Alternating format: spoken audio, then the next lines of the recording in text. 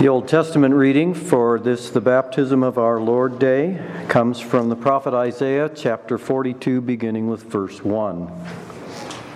Behold my servant, whom I uphold, my chosen, in whom my soul delights. I have put my spirit upon him. He will bring forth justice to the nations. He will not cry aloud, or lift up his voice, or make it heard in the street. A bruised reed he will not break, and a faintly burning wick he will not quench. He will faithfully bring forth justice. He will not grow faint or be discouraged till he has established justice in the earth, and the coastlands wait for his law.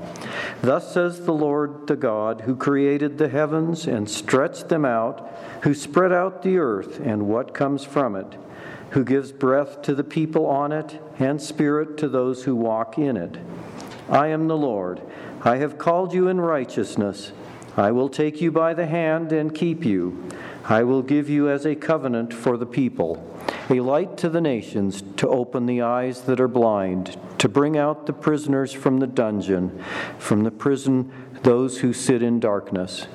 I am the Lord, that is my name. My glory I give to no other, nor my praise to carved idols. Behold, the former things have come to pass, and new things I now declare. Before they spring forth, I tell you of them. This is the word of the Lord. Thanks be to God. The epistle reading for this morning comes from Paul's letter to the Romans, chapter 6, starting with verse 1. What shall we say then? Are we to continue in sin that grace may abound? By no means. How can we, who died to sin, still live in it? Do you not know that all of us who have been baptized into Christ Jesus were baptized into his death? We were buried, therefore, with him by baptism into death, in order that just as Christ was raised from the dead by the glory of the Father, we too might walk in the newness of life. For if we have been united with him in a death like his, we shall certainly be united with him in a resurrection like his. We know that our old self was crucified with him in order that the body of sin might be brought to nothing, so that we would no longer be enslaved to sin. For one who has died has been set free from sin. Now if we have died with Christ, we believe that we will also live with him. We know that Christ, being raised from the dead, will never die again. Death no longer has dominion over him. For the death he died to sin, once for all. But the life he lives to God. So you also must consider yourselves dead to sin and alive to God in Christ Jesus. This is the word of the Lord. Thanks be to God.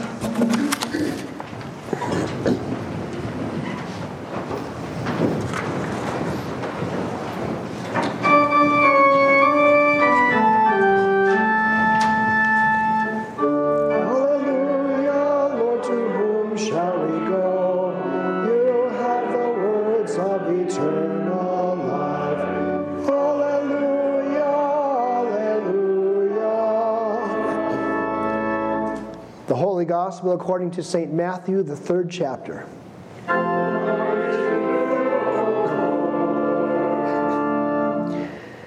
Then Jesus came from Galilee to the Jordan, to John, to be baptized by him. John would have prevented him, saying, I need to be baptized by you, and do you come to me? But Jesus answered him, Let it be so now, for thus it is fitting for us to fulfill all righteousness. Then he consented. And when Jesus was baptized, immediately he went up from the water. And behold, the heavens were opened to him, and he saw the Spirit of God descending like a dove and coming to rest on him. And behold, a voice from heaven said, This is my beloved Son, with whom I am well pleased. This is the gospel of the Lord.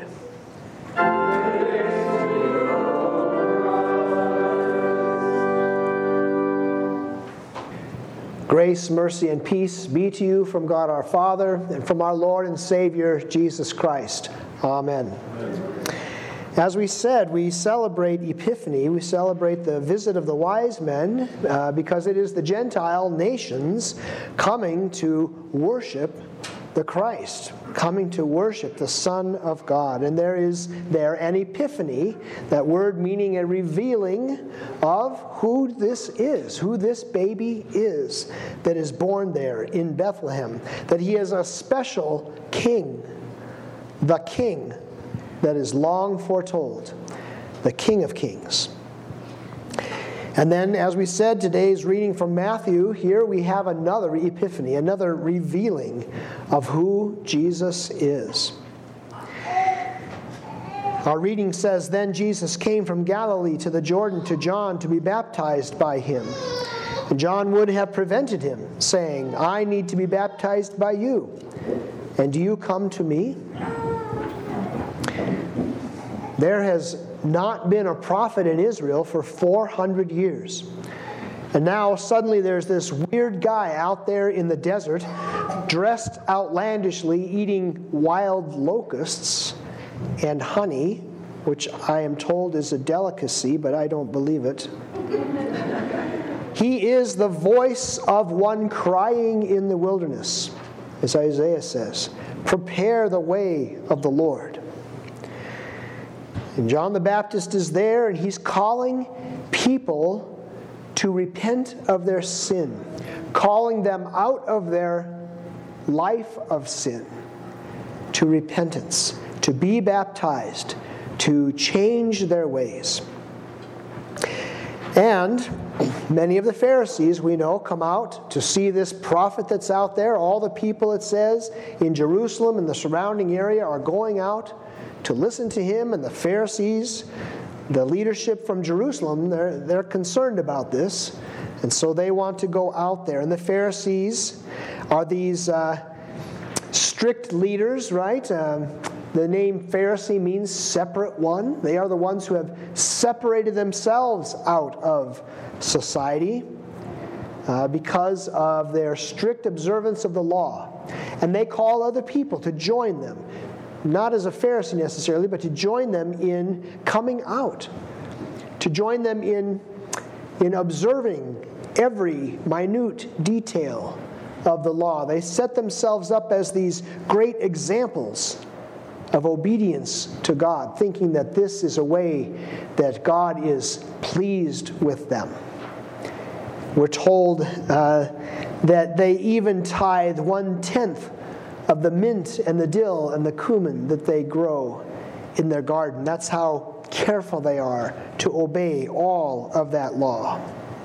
And the people do look up to them and honor them as being very righteous. And so these righteous people come out to see John, and John sees them coming, and he says, "You brood of vipers, who warned you to flee from the wrath to come? Bear fruit in keeping with repentance, and do not presume to say to yourselves, 'We have Abraham as our father.' For I tell you, God is able from these stones to raise up children for Abraham."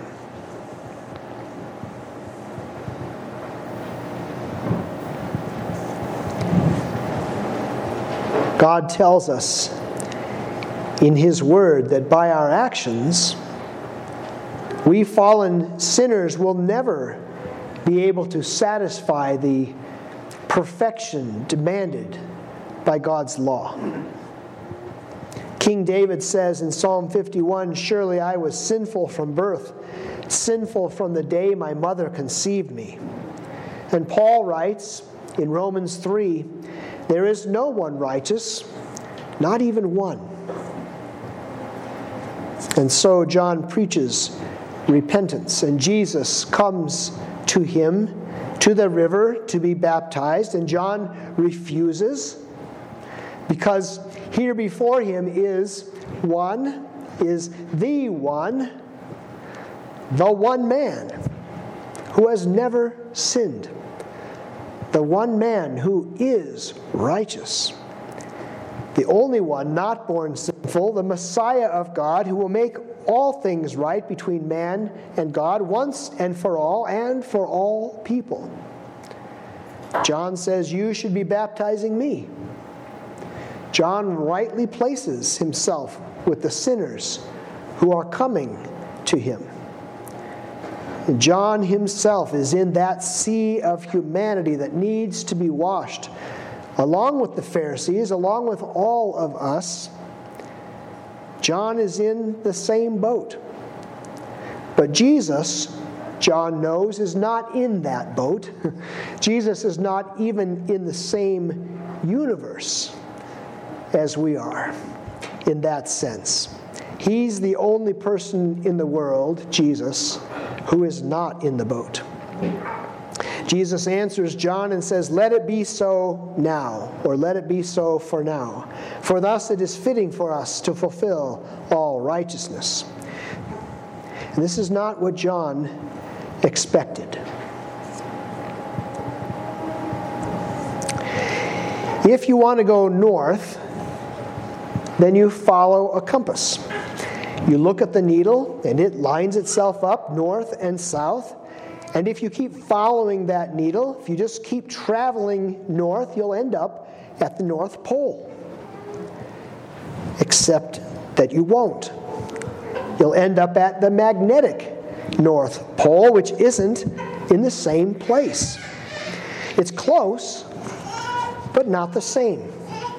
The North Pole ends up being where you're not expecting it to be. The compass, or more accurately, the Earth's magnetic attraction, deceives you a little bit. The wise men headed the direction that seemed to make sense. They followed the star for perhaps 1,000 miles. And when they had reached Jerusalem, they thought they had arrived at their destination. This was where the new king of the Jews surely was born. But they were a little off. Just 5 or 6 miles. Not bad after a trip of 1,000. But they weren't going to find the Christ child in Jerusalem. The earth has a powerful magnetism that can pull us from true north. We like Jerusalem. Its comforts and conveniences, its finery, very attractive. We still think we're headed in the right direction. It appears that we are close, but we can be deceived. True north is Jesus. He is our real destination. But he's not where we expect him to be. Nowhere near the glitz and the glamour. 2 weeks ago, it was in humble Bethlehem and a manger. Today, he's standing at the Jordan River with sinners. Soon enough, he'll be near Jerusalem, just outside the walls, on a hill.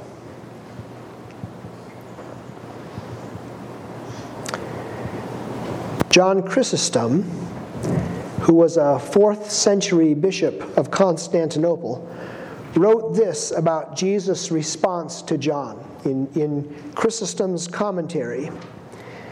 He says, Jesus did not merely say, "Let it be so." John says, "You should baptize me, and you come to me to be baptized." And Jesus says, he doesn't say, "Let it be so." He says, "Let it be so now. Let it be so for now. For it will not be so forever," John Chrysostom says. Says that John the Baptist should understand this. Jesus is saying, you will see me the way you want to see me, but not yet.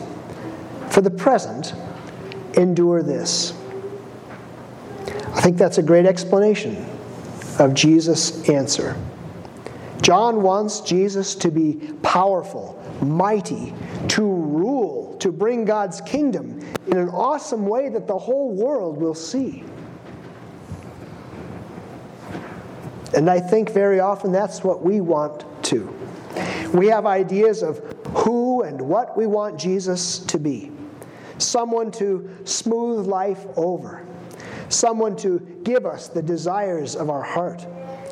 Someone who will overlook or even excuse our sin. Someone who will mold the world around us into a world of our liking.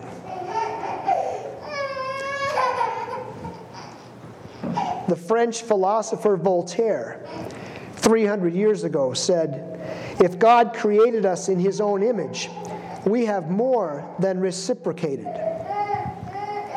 If God created us in His image, we, in our fallen sinful nature, have created God in our image. We have reciprocated."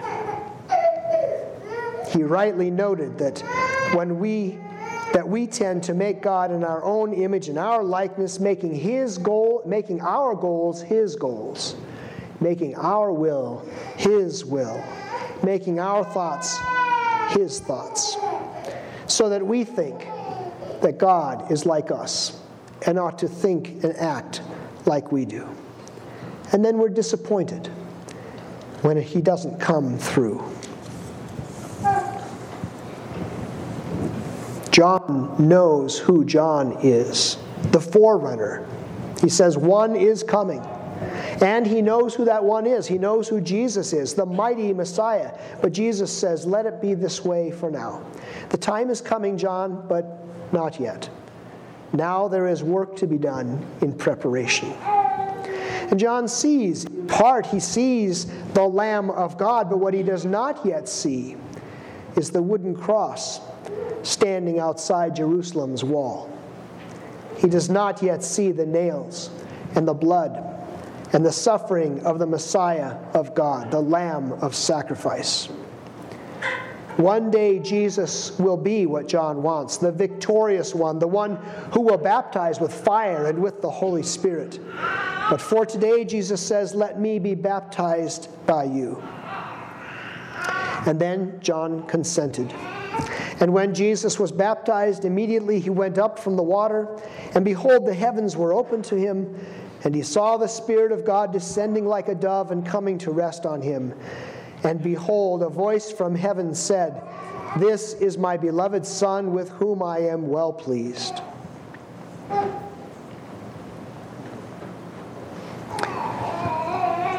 So we have the sinners from Jerusalem coming out, flocking to this prophet in the wilderness, confessing their sins, being baptized for forgiveness.